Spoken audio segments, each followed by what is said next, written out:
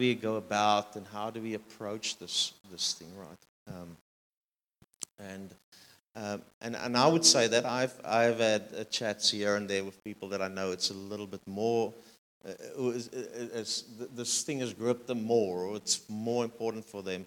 And I want to say that I've not picked that up amongst us. So I'm not aiming that at us. I'm just saying, I think in general, this could be an issue that I find. I do think that media, I do think that the world tries to predominantly pick sides and cause people to work against one another. And so that the church can almost translate that God is an Israelite and the devil is a Palestinian. And God is, Israeli and the devil is Palestinian. And that it caused this subtle sort of racism and that type of things. That we don't want to find, that's not at all the heart of the gospel and not what all should be with us. Actually Sunday, the attacks, for those of you that know, happened on Saturday. I spoke to Erin on Sunday, right? Erin is theory actually right now, I think so, because it's hard for her. So one of Erin's friends, I didn't even know the latest update on it, but I spoke to her on Sunday. Erin's friend, she was in a Zoom comm. She's in a group of international believers, like a group that's connected some way, and they have every Sunday they have like a community of once a month they have community, which is over Zoom. And one of the girls that's on this comp she's married to South African, but she's Palestinian, and she and her husband live in Germany, and her marriage visa didn't work out, or everything wasn't sorted out, so she had to go back to Gaza a month ago, and she hasn't been able to go out, not knowing that the war is going to break out. And she's on the border of Israel, and she's in there now. She's a sister in the Lord, and we've got brothers and sisters in Jesus in both sides, and our hearts go out to both sides, right? This is interesting, I'm thinking, what's going to bring, and I know for some of you it's just like unaware even what is speaking now, but what's going to bring peace? It's even got a little bit of a ring to it. What's going to bring peace in the Middle East?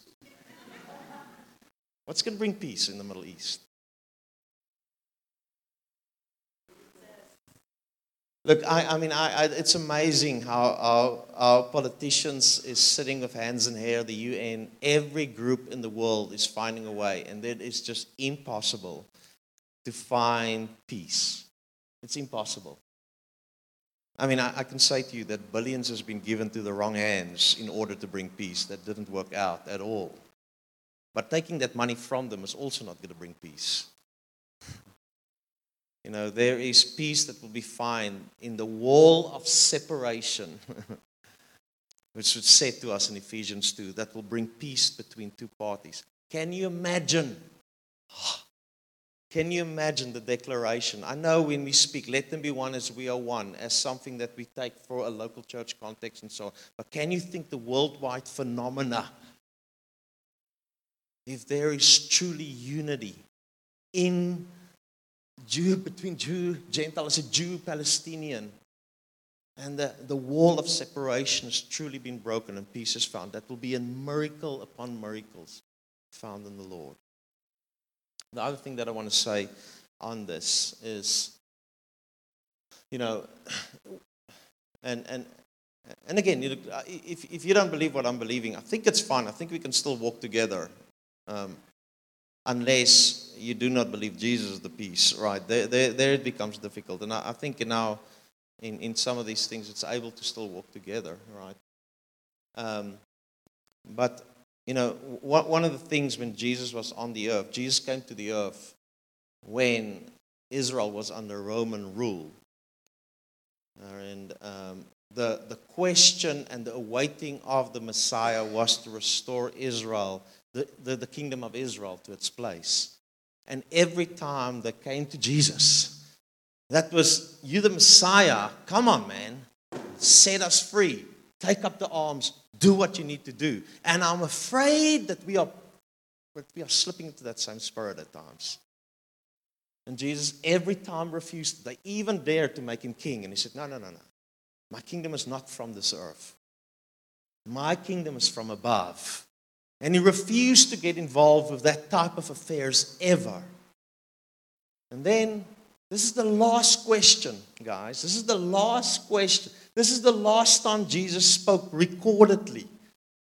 It's after Matthew 28, the Great Commission. It's actually in Acts 1. We get Jesus one more time. And I mean, can you imagine the disciples? They've kind of been beaten every time. Listen, I'm not going to make a natural war here. I'm not going to take up this battle that all of Israel is expecting me to do. I'm not going to do that. And then the disciples takes one last chance. And they've been kind of battered a couple of times by Jesus. How long do I still need to be with you?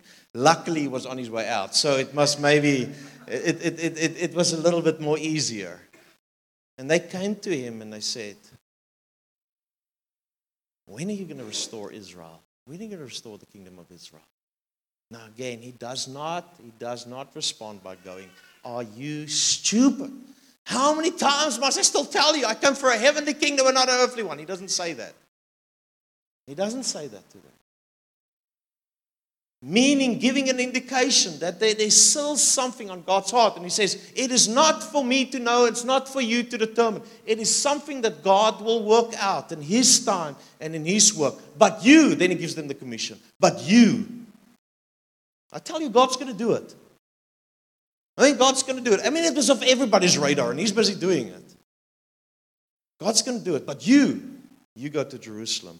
Wait upon me and I will pour out my Holy Spirit on you. You'll get filled with the Spirit. And then you go out and be witnesses of me, Jesus, in Jerusalem, Judea, Samaria, and the ends of the earth. Can I ask us? That's a question. When is He going to restore? Well, I don't know.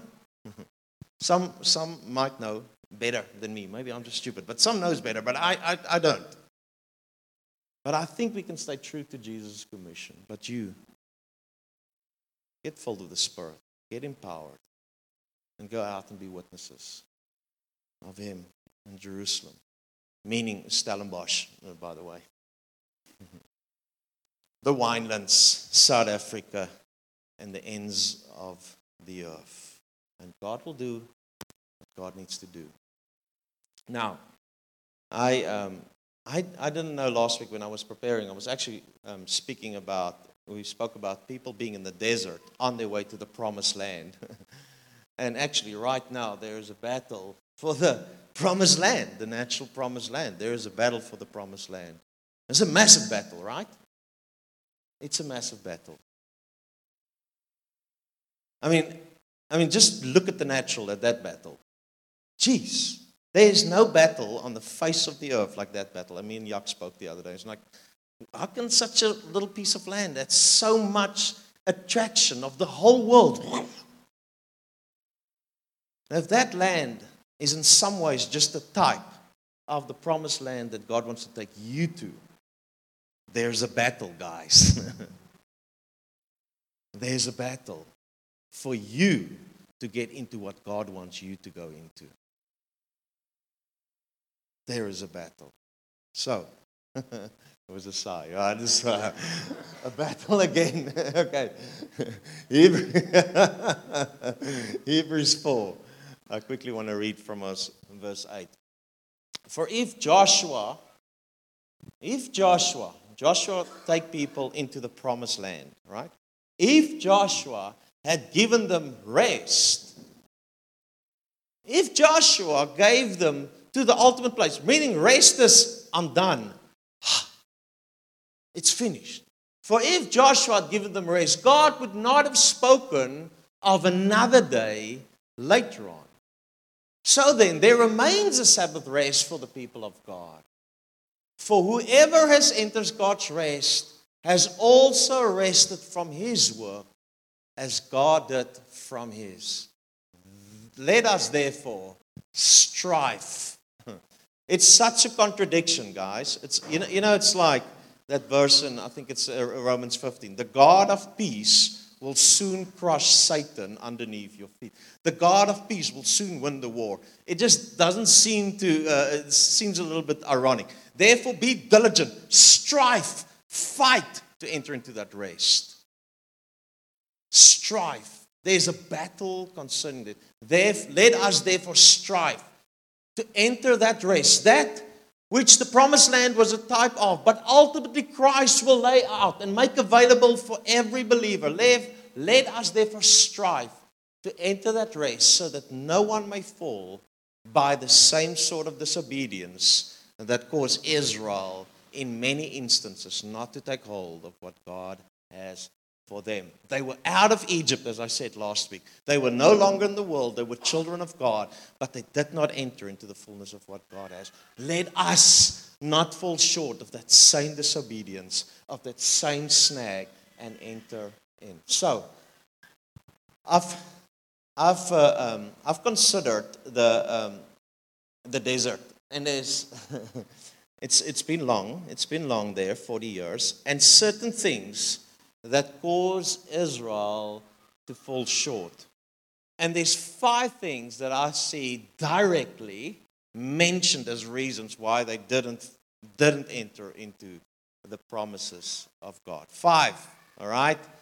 So, all of these 5, I just want to say, in the natural, in the church, in brothers and sisters, when the guys struggle with that, they don't enter into the promised land. All right, so my observation. First one is, you guys are going to love this one, is rebellion.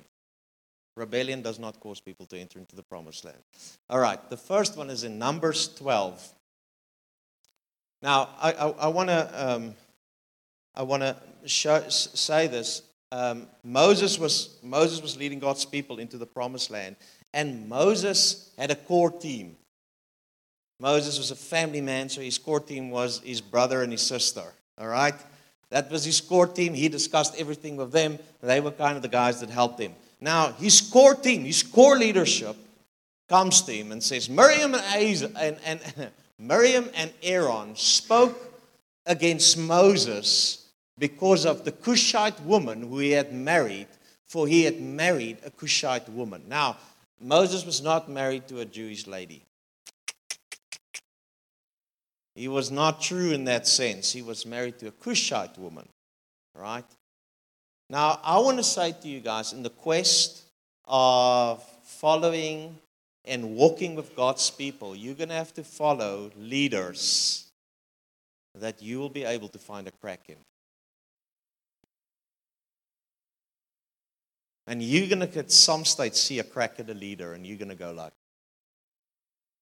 now, he's not married to a Cushite woman. Maybe a Japanese woman,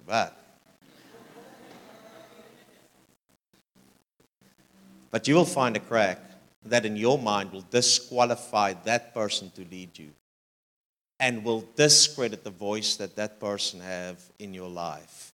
And let me say, our eyes are seeking. Our eyes are seeking for the crack. Our eyes are seeking to find a reason to justify not following. I found the crack. And Aaron and Miriam has found the crack. You're not a true breed in even marrying a Jewish woman. This is an unequal yoke, if ever. And therefore, I will not follow you anymore. Or at least you lose your weight in the effect in my life. We'll see leaders, and we'll see cracks in their past. They've got this issue, that issue, they did that. And somehow, in the right time, it will come forward to us, and we will go like, you see? He used to do this. He does this. He did this. I will not follow him. Now, they were so blunt, they spoke it to Moses. Now, listen to what they said then. And then they said, Has the Lord indeed spoken only through Moses? Has he not spoken through us also? And the Lord heard it. Look, guys, if you ever want to hear a rebellious statement, this is it. Does he think that the Lord only speaks through him? Does he think that the Lord doesn't speak to me as well? Do you think you're the only one that can hear the voice of God? Now, guys, we believe in a new covenant, we believe, like even there, God speaks to everybody. God has a relationship with everybody. All of you here can hear God. Shepherd speaks, sheep listen. All of us can hear. We're all in that sense equal. But in the context of a group, God will speak to some and He won't speak to others. And I've heard many times that God, it's. I'll give you guys an example. We'll say Mary is a pretty holy woman. She was chosen by God. I mean, it's like chosen. It's like, she was observed, I think. Going, well, she's a godly woman. And God spoke to her. I mean, you got pregnant through the Holy Spirit. I mean, that counts for something, you know. Angels appears. The day, and you guys can check in the Bible, the day that Joseph and Mary got married, God never spoke to Mary again. He only spoke to Joseph concerning them. And Joseph from that side was the one receiving from God and giving direction to the family. Can you imagine Mary go like, Joseph, I mean, you want to tell me? The one chosen by God, set apart. I mean, who's carried Jesus?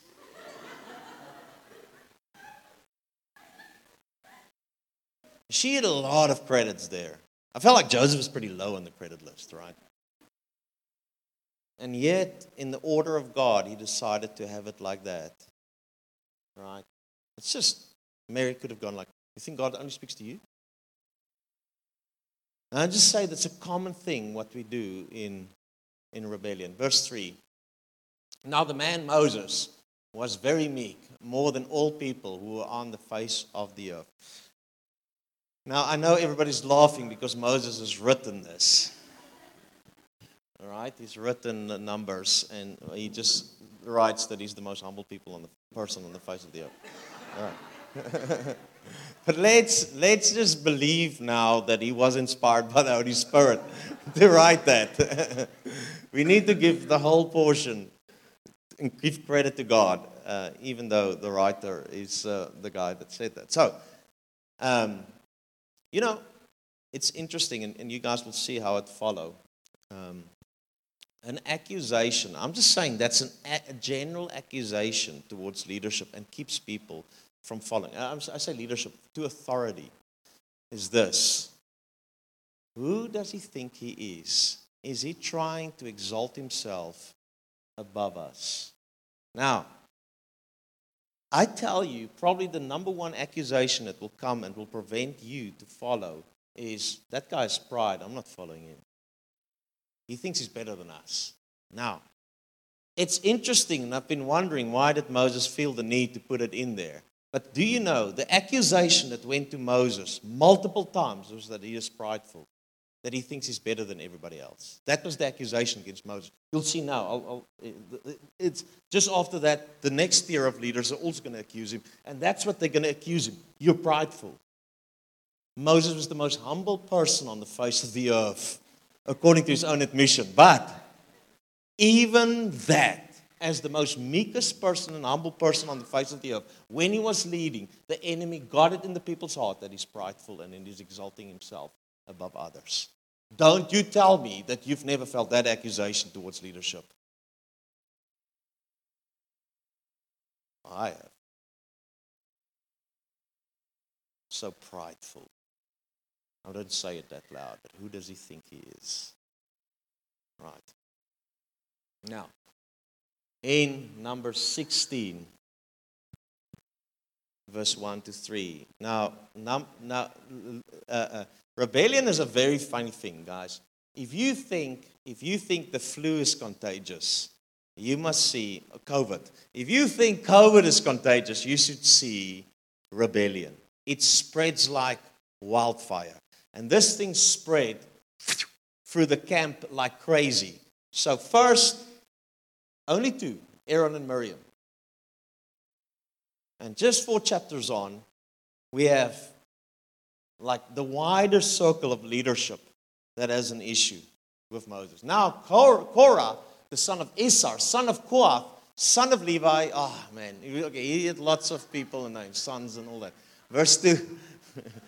and they rose up before Moses with a number of people of Israel, 250 chiefs of the congregation, chosen from the assembly, well-known men. They assembled themselves together against Moses, against Aaron, and said to them, "You have gone too far, for all the congregation are holy, every one of them, and the Lord is among them. Why then do you exalt yourself above the assembly of the Lord?" See the accusation that they give there to Moses? Now, I'm not going to give you the rest of the story. This goes on to verse 40. But ultimately, what Korah is saying, he's saying, Moses, I've observed you, and I've observed myself, and I've seen you do a lot of things, and I'm not doing so much things. And in my observation, I think I can do just as much as you can. And who do you think to do all the stuff? I can also do. I want to do some big decisions as well. You put me here on the smallest stuff. I want to do the big stuff. I can do it. I've seen you. I've seen myself. I can do it.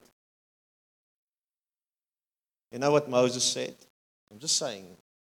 He hears to Moses. Then Moses doesn't go like, no. I'm the man of God. You shall listen. No, he doesn't say that. This is like, well, that might be true. Let's ask God. Now it was one of those instances like, well, maybe it's true. And I don't want to stand before God. If you should lead us, then you should lead us, and I will step back. And so they went before God. They asked God, okay, God, what should happen here? So God says very kindly, can all the people that stand next to Korah please remove themselves? All right. Yeah. I want to say it's like fleeing Gaza. It's like, all right, since everybody is away from Korah and his family now, and those 250 people in their family, the earth opened up, swallowed them all in, and closed them down. God wiped them out. God wiped them out. If you were wondering, they did not enter into the promised land. Then in verse 40, did I put the verse up? I use it later, right? But so it's Numbers 12, Miriam and Aaron, Numbers 16, Korah and 250 of the wider leaders that comes. Verse 40 to verse 50. Verse 40 to verse 50, the whole of Israel is offended with Moses. It started with 2 people. 4 chapters later, it's 250 people. A few verses on, it's the whole of Israel. That thing spread like wildfire. And rebellion was in the camp. Now, we will look later on at how these guys have responded in that and what was their rebellion. But it kept that whole generation from not entering into the promised land. Let me just say this. Moses didn't enter into the promised land. Moses was the leader. He was a very good leader. I look at Moses and I think like, oh God, don't judge me like Moses. I'm gone. I'm gone now. I'm gone. Right? But Moses, I'm just saying, Moses had this instance where, look, they messed up a lot. He left them for 40 days to go up the mountain and pray. When he comes down, they're worshiping a different god. They're worshiping golden calf. It's like, how? And even he's busy getting the 10 commandments up there. It's like, you see fire, you see lightning, you see all those up there, and you go like, 40 days, this is too long, let's make a golden calf. And some stage, I'm like, I'm fortunate. I don't lead a type of people like that, right? No, genuine. But I tell you, sometimes in leadership, you feel like you go around the same mountain.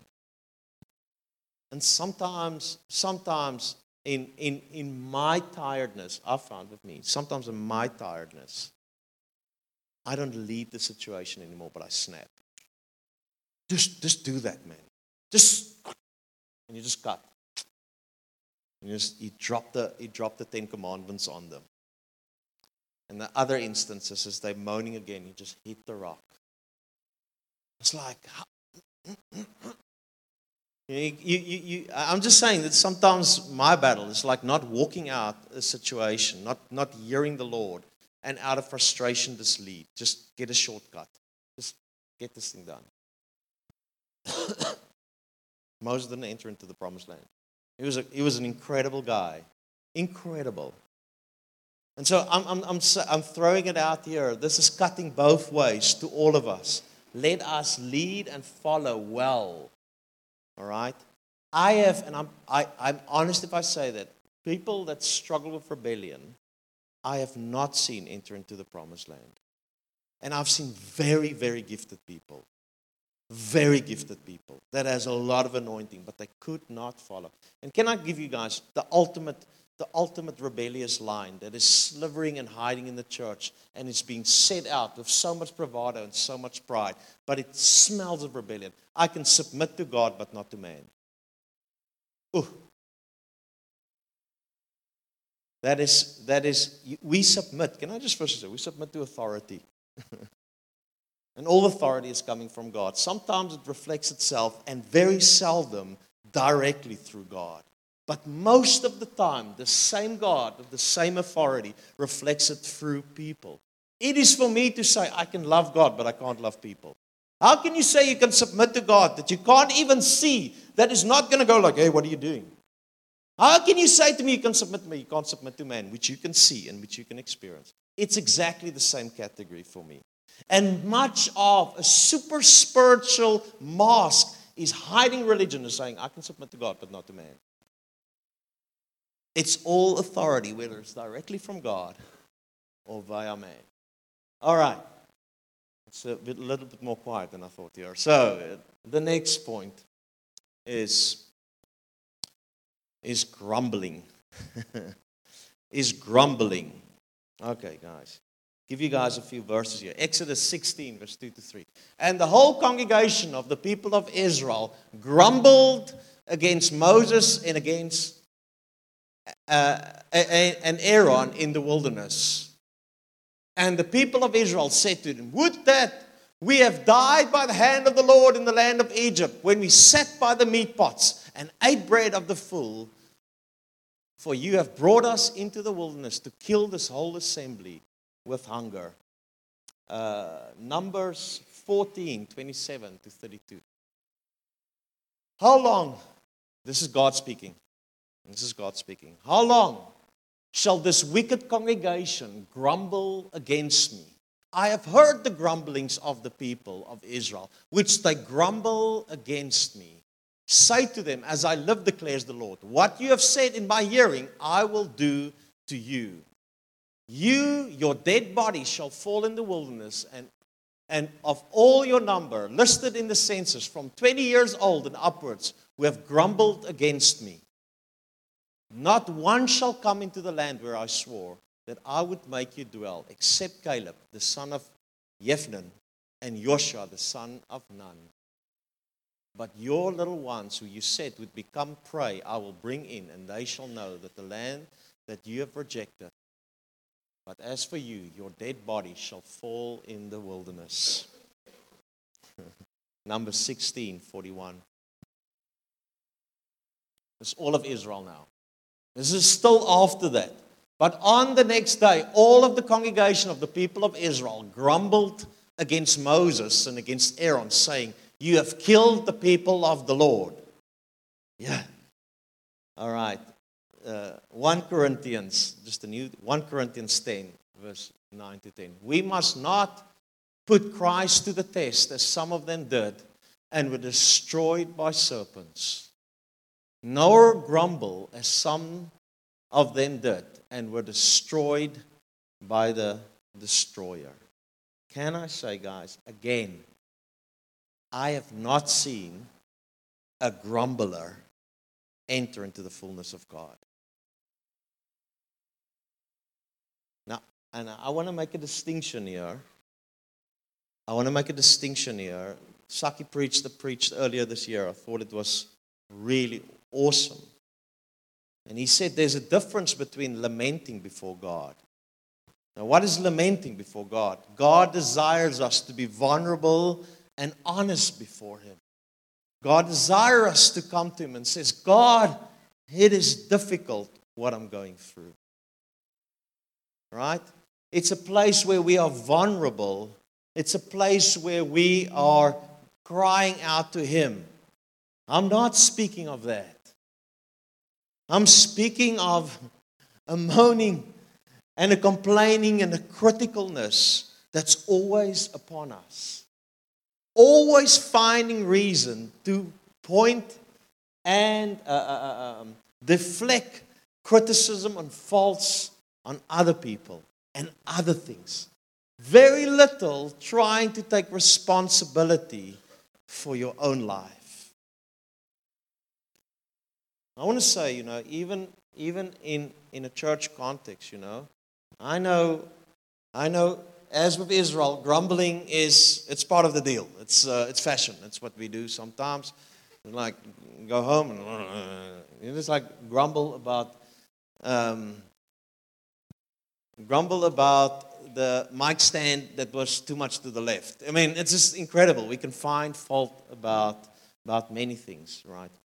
Now, listen here. We want to be at a place that we can always improve, that we want to be accountable, that we want to help ourselves to go further. I'm not saying here that there shouldn't be accountability and that we will help one another to grow in the Lord, that we'll show if there is some sort of mistakes. This is how I find the difference between someone that keeps somebody accountable in love before God and a grumbler. If someone is 100% for me and for the people and for what God is doing amongst us, gladly come and keep us accountable. I am afraid that we're going to miss what God is doing. We must be careful for that. Oh, I'm hearing. I want to I'm thinking of it now. A couple of weeks ago, someone had a dream and it was about our worship. I want us to see this journey a little bit. Someone was willing to step out and says, there's an issue. I feel God is speaking to us about worship. And there is something that we are allowing in our worship that is not true in God. And can I say, I want the judgments of God.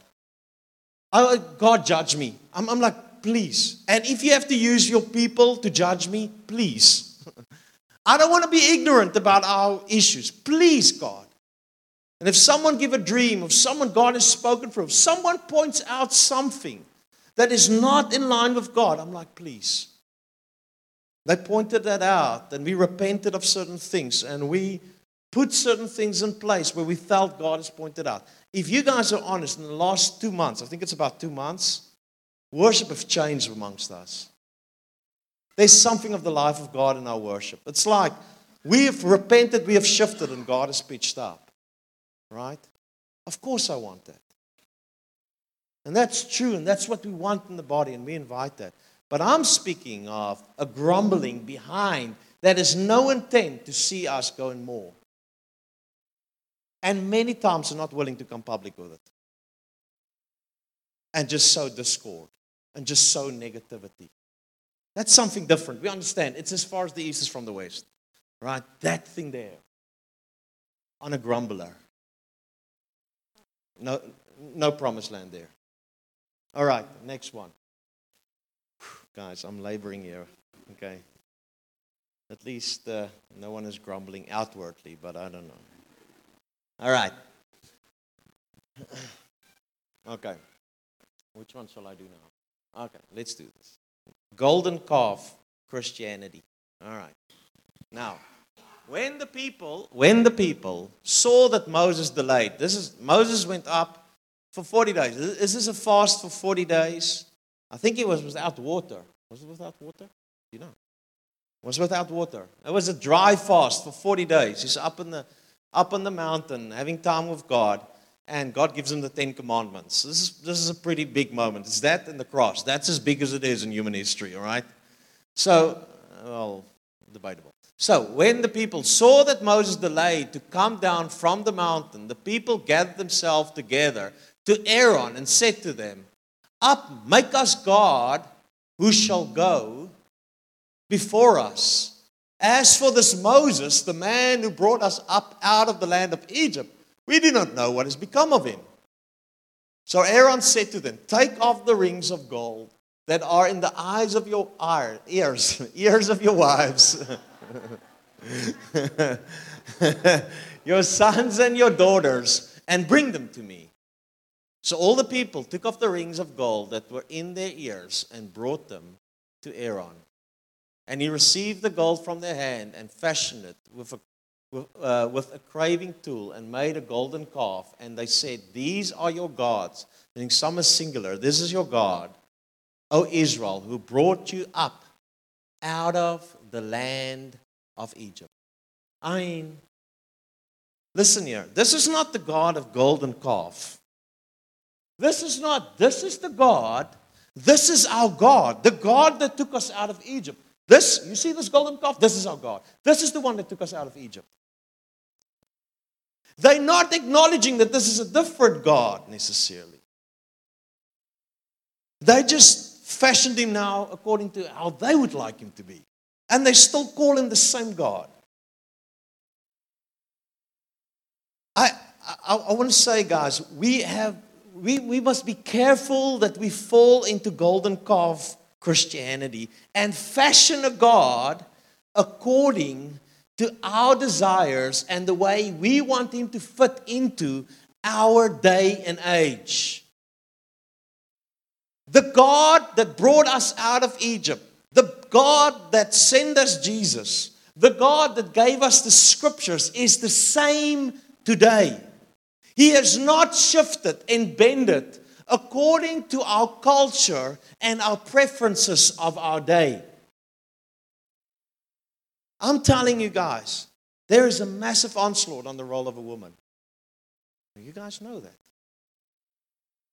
There is a massive onslaught on that. There's a massive onslaught on gender. There's a massive onslaught on gender roles. And there's a push from our culture, and the church is subtly bending in and bending God. The same God. This is Jesus. This is the same God. Then we bend him in to become culturally appropriate. And we bend him in to fit into our society. We bend him in that he makes sense to everybody. But our God will not change and will not bend. In fact, the ones that needs to bend is us. Our difficulty to bend. We can't reflect on God. If something is going to bend, it is us. The second thing that I want to say on this is, if we serve God for a long time, we know the ropes. We know the things that's going on. We know what to say and we know what to do. But somehow we've neglected to go up the mountain and spend time with God. And our God is the same God that led us out of Egypt. And we know all those things. But he's a dead God. He's a religious God. It's a mere tradition. But the living power and the living life is gone. There's a form, but the reality of up the mountain is gone. You that have served God for longer than 2-3 years, that know the ropes, are you still up on the mountain? Or if you substitute the mountain where God is for a golden calf? Yes, he led us out of Egypt, but it's dead. I've got history with him. I've got a testimony of 7 years ago. But our living God spits out testimonies every day as we walk with him. It's living and alive. We can't substitute the mountain for the golden calf. All right. 2 more, guys. We will enter into this promised land. 2 more. So, this is the thing that Israel did. Is at some stage, and you guys would have heard this accusation, they said, in the middle of the desert, they said, kind of think of it as we consider the promised land. Something of the promised land has lost its appeal. And kind of think of it. Egypt wasn't that bad. Now, remember when you just got saved? I remember when I just got saved. I remember when I tasted eternity. I remember when I tasted Jesus and I realized all the drugs and all the things that I ever done does not compare with Him. I remember when I realized finally I found the answer. It was before I had the ministry, before I had a calling. All that I had was Him. And I was thinking, the thing that I want to give myself for my whole life is to get to know Him and to walk in all that He has. I was burning for that. I had ambition for that. I wake up every morning when I was in that time and I'm thinking, I want to discover Him more. I found the treasure and I was willing to sell everything to buy the field that treasure is in. You know, in the meanwhile, ministry came, the church came. Some days I wonder if I still have the same ambition. I think the treasure has lost its power. Look, I will buy that land, but maybe can we make it a small land? I just want a little bit of savings. I don't know if I can give all. Oh, I have ambition in God. But many times it's connected to ministry and influence. My ambition to purely know Him as my sole objective has faded. When Israel was in the middle of the desert, suddenly the promised land has lost its appeal. I want to ask, is the treasure still burning as it used to? Is the sacrifice to lose it all to buy that field so that I can have the treasure that's still there? You know, it's amazing, guys. It's amazing how Egypt just subtly brings its appeal back. When we are in our darkest moments and when we are in the desert, suddenly Egypt doesn't sound so bad as it used to. I remember when I was, before I got saved, I was at a drug-filled life. I used to party like mad. I lived for a party. And I remember I would be high on drugs. And to be honest, I had a really good time. I felt like amazing. I was flying.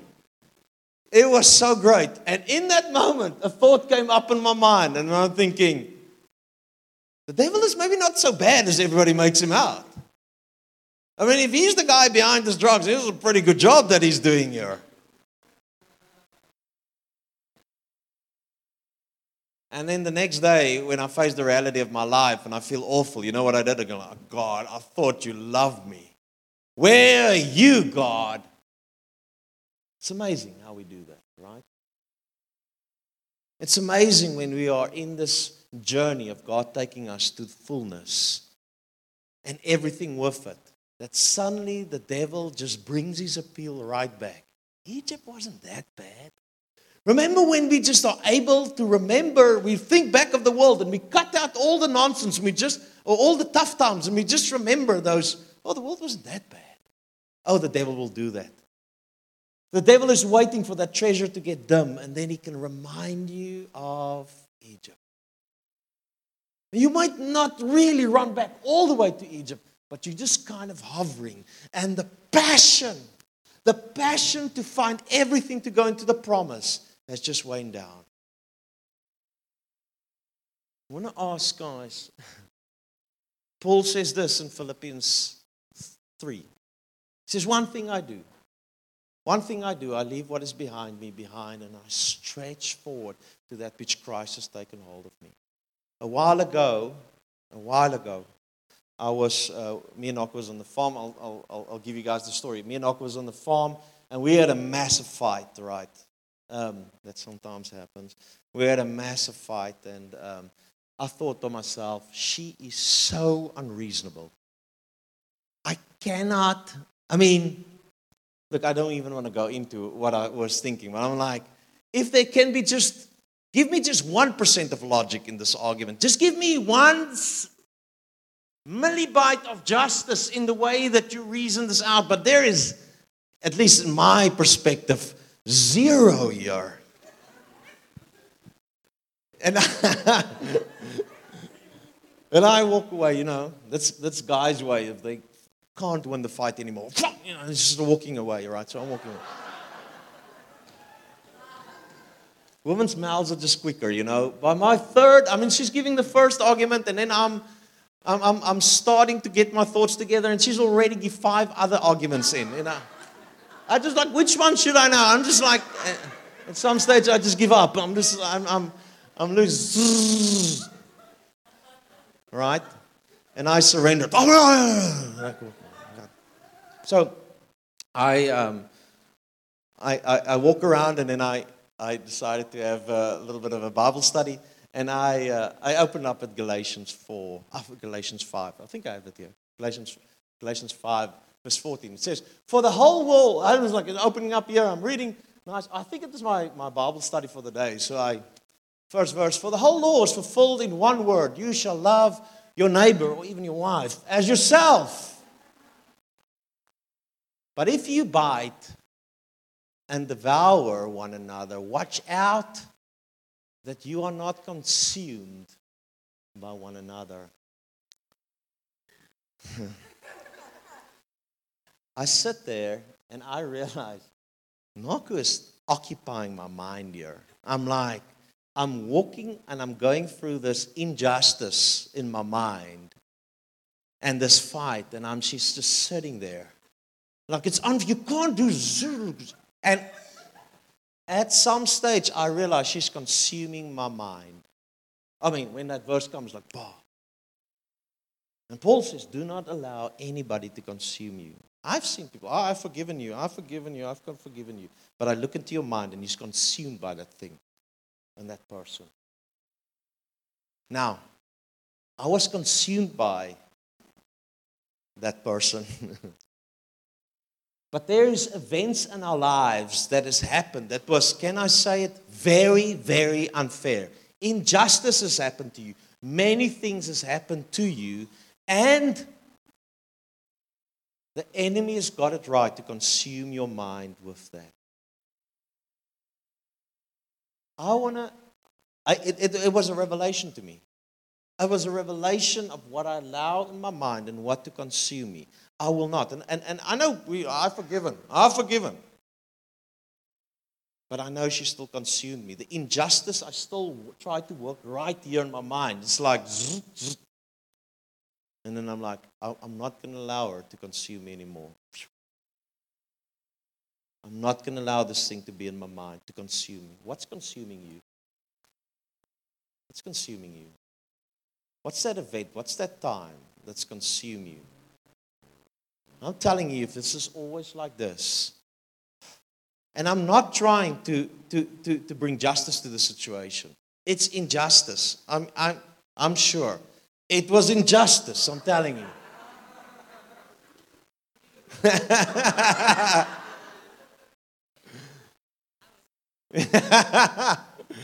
But that's not the point.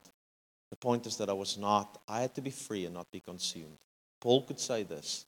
Can you imagine what Paul has went through in his life? It's like one thing I do. Guys, not that I'm not in the fullness yet. I'm not in the promised land yet. But one thing I do, I will not do this. I will not look back at that decision. I would not look back at that injustice. I would not look back at that person. I would not go back there. I would not allow it to touch this mind. It will not consume me. That was his fight and that was his battle. And because Paul could be free, one thing I do, I leave behind me. Paul walked in freedom and can run ahead. Consume people, don't enter into the promised land. Boom. Last one, guys. Hebrews 3, verse 16 to 18. For what were those who heard and yet rebelled? Was it not all those who left Egypt led by Moses? And with whom was he provoked for 40 years? Was it not with those who sinned, whose body fell in the wilderness? And to whom did he swear that they would not enter the rest, but to those who were disobedient? Right? So Paul makes interchangeably disobedience and unbelief. Now, I'm going to do a quick exercise here. I want to have Rudy as the Word of God. Can you quickly stand up for us?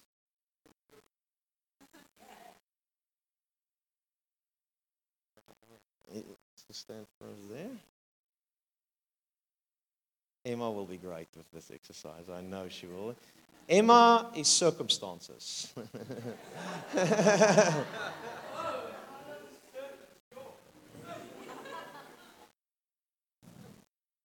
Matt, you will be the humble.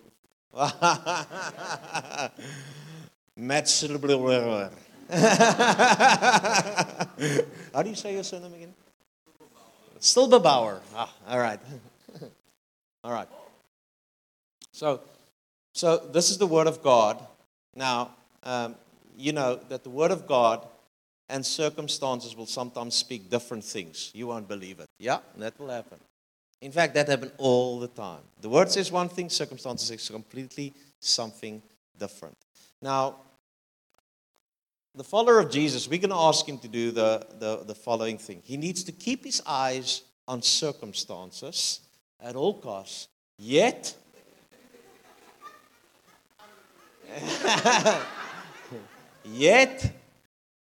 he needs to follow the Word of God. All right? So I need you guys to make it difficult for him. So you must look for advocacy. No. He must look at you and follow him. You must look at her and follow him. Look at circumstances, follow the Word of God.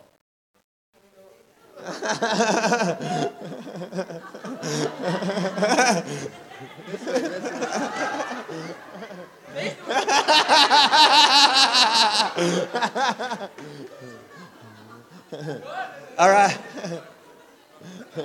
You know he shouldn't look at you. You should deceive him.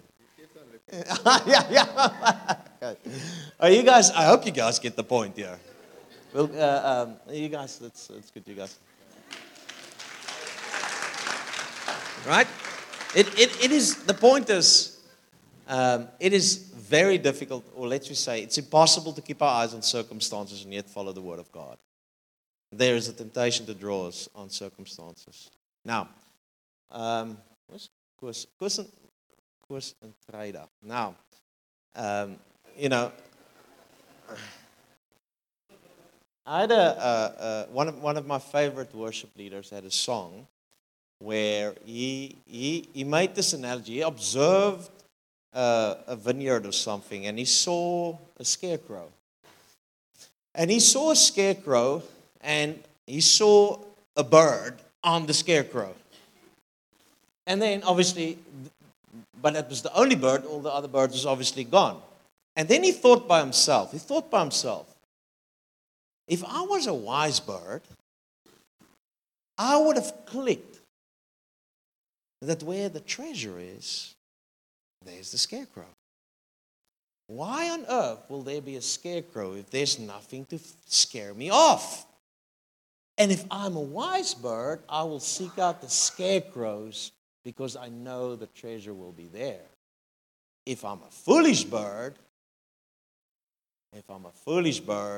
I get scared at the scarecrow without thinking and fly away. Now, can I tell you where the promise is, there will be the scarecrow? There, where the enemy is trying to cause fear, is where God is. Now, I actually preached about this in Mossel Bay, and course, and Tanny Trader was there. So I just want to say, of course, and Tanny Trader, we 3 years ago, of course, and Tanny Trader was in Mossel Bay, nicely settled in the congregation there, Hartenbos, which is like, I mean, that's like the ultimate, it's the ultimate retirement place. I mean, that's the Afrikaner resting place.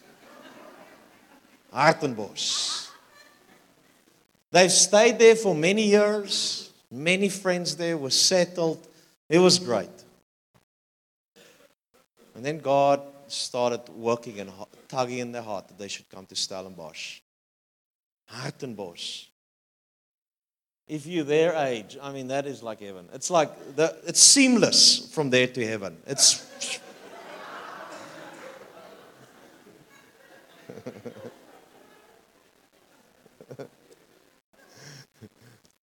But Stellenbosch at that stage, all that you know, it's a bunch of young people. It's a hustle and a bustle. It's a completely different thing. And as older people, they don't know people. They don't know the young people here. How do they get to know them? Can you imagine? Can you imagine the dauntingness of coming there? But somehow, if it's so daunting for them to stay away from that place, they had to trust God and believe God. Can you imagine? I'm thinking it. Can you imagine if Koos and Trader stayed in Hartenbos? We would have not been the same. This church will not be the church that it is. These people here will not be the people that we are unless Koos and Trader have decided to face their fears and come here. Now, I mean, look, I find them like, if you look at just those 5 points that I've mentioned there, Koos and Trader is doing pretty well in those 5. In the positive side, I just want to say.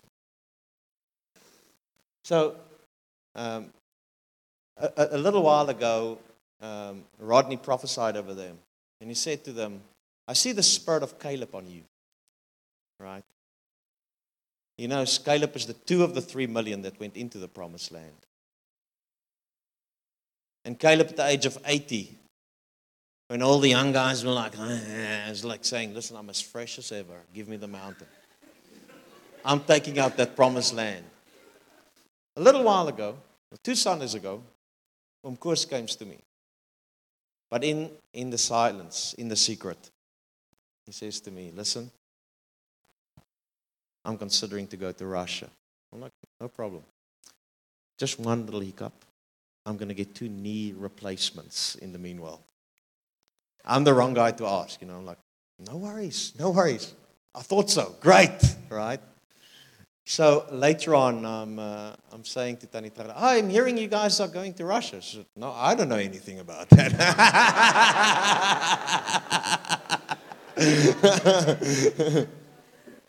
He couldn't speak to the spy. You need to speak to the right person there. So,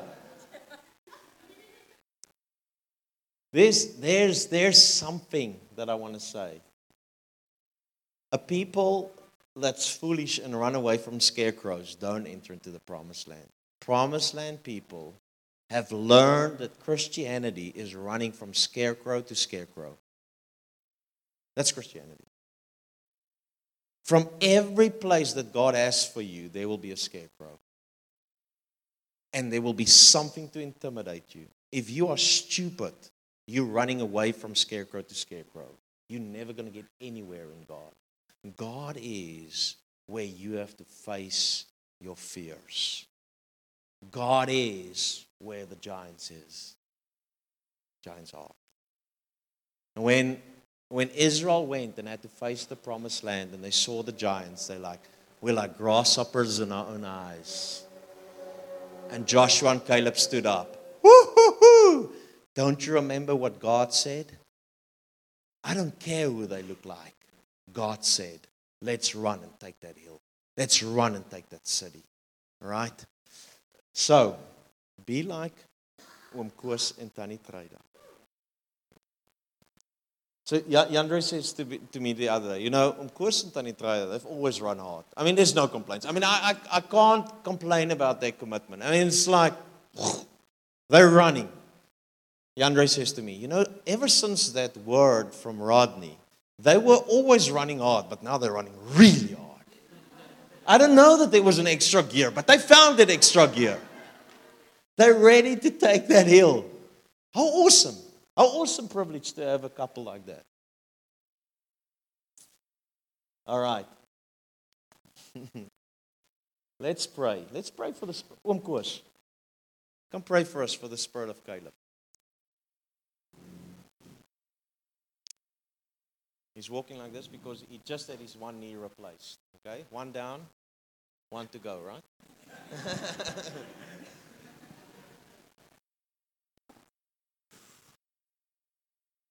This is going to be difficult. Oh, Jesus, you are such a good God. Thank you this morning for just showing us how many weaknesses, blind spots we have. And we want to come and confess and say, forgive us and help us just to strive to follow you and to be led by you. We love you, Jesus. And we just want to be in your will and to do whatever you want us to do. But we can only do that if we rely upon you totally and wholeheartedly, and not to be swayed by our own understanding, our own shortcomings.